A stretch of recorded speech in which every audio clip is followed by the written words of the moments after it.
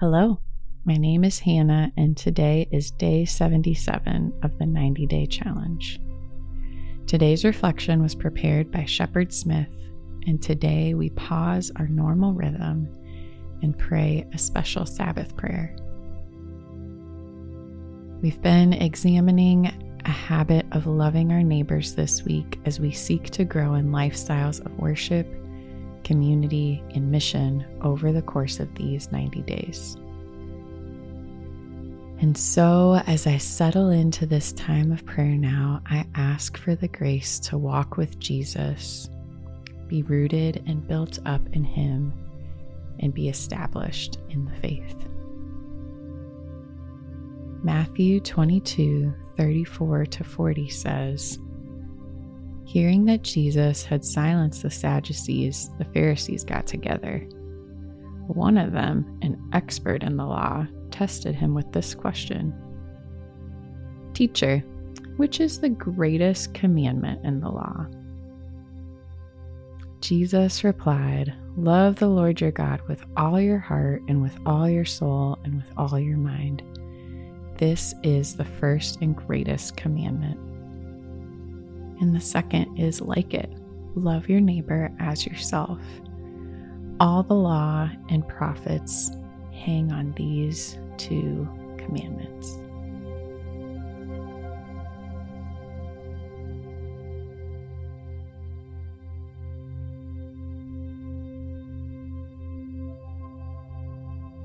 Theologian Jürgen Moltmann, in his commentary on the contemporary distress of time, describes the modern person as Homo accelerandus.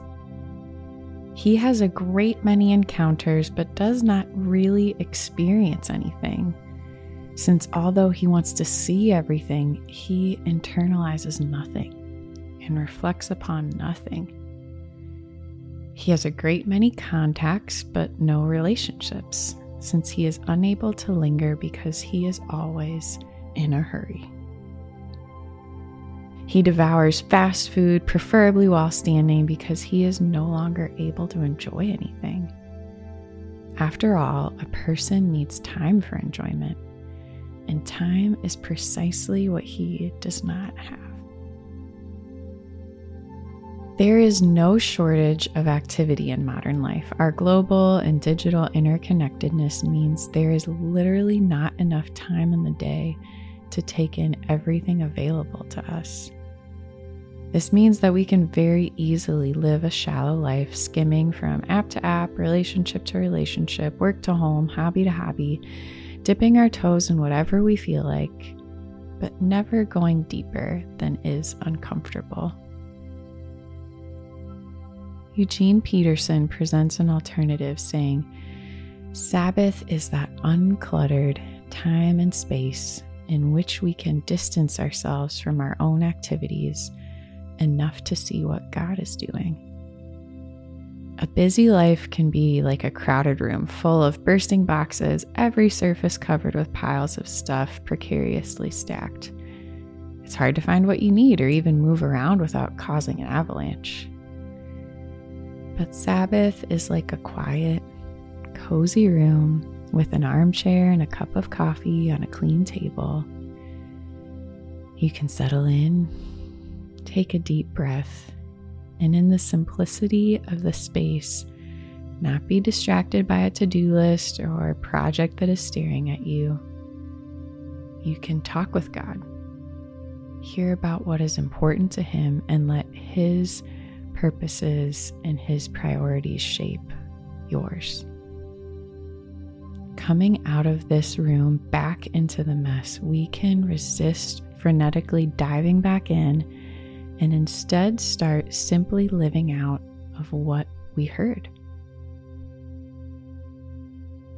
God of rest, I welcome this holy interruption to my labor. I receive your gift of rest that comes before I have finished my work. Make me lie down today and fully enter into rest. I trust you more than my ability to provide for myself, and I welcome your presence and your peace today.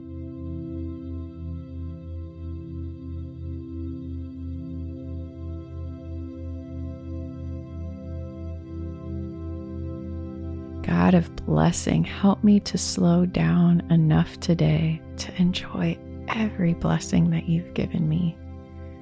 Help me to celebrate the redemptive good you have worked this week and pause my worrying about the work left to be done. Open my eyes and heart to see and bless what is already very good in my life.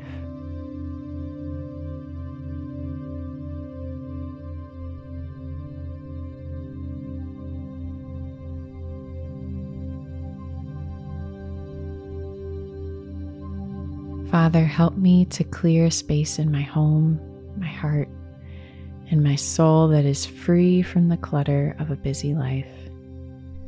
As I rest today, give me the courage to live a deep life instead of a shallow one, paying attention to where you are leading me.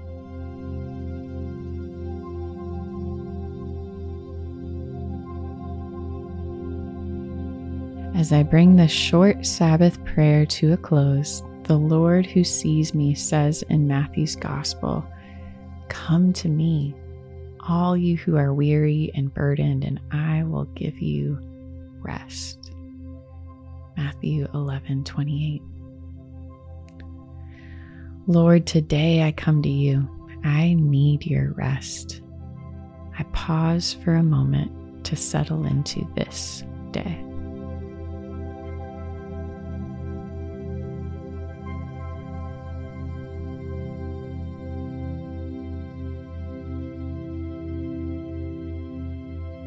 May this day bring Sabbath rest to my heart and my home.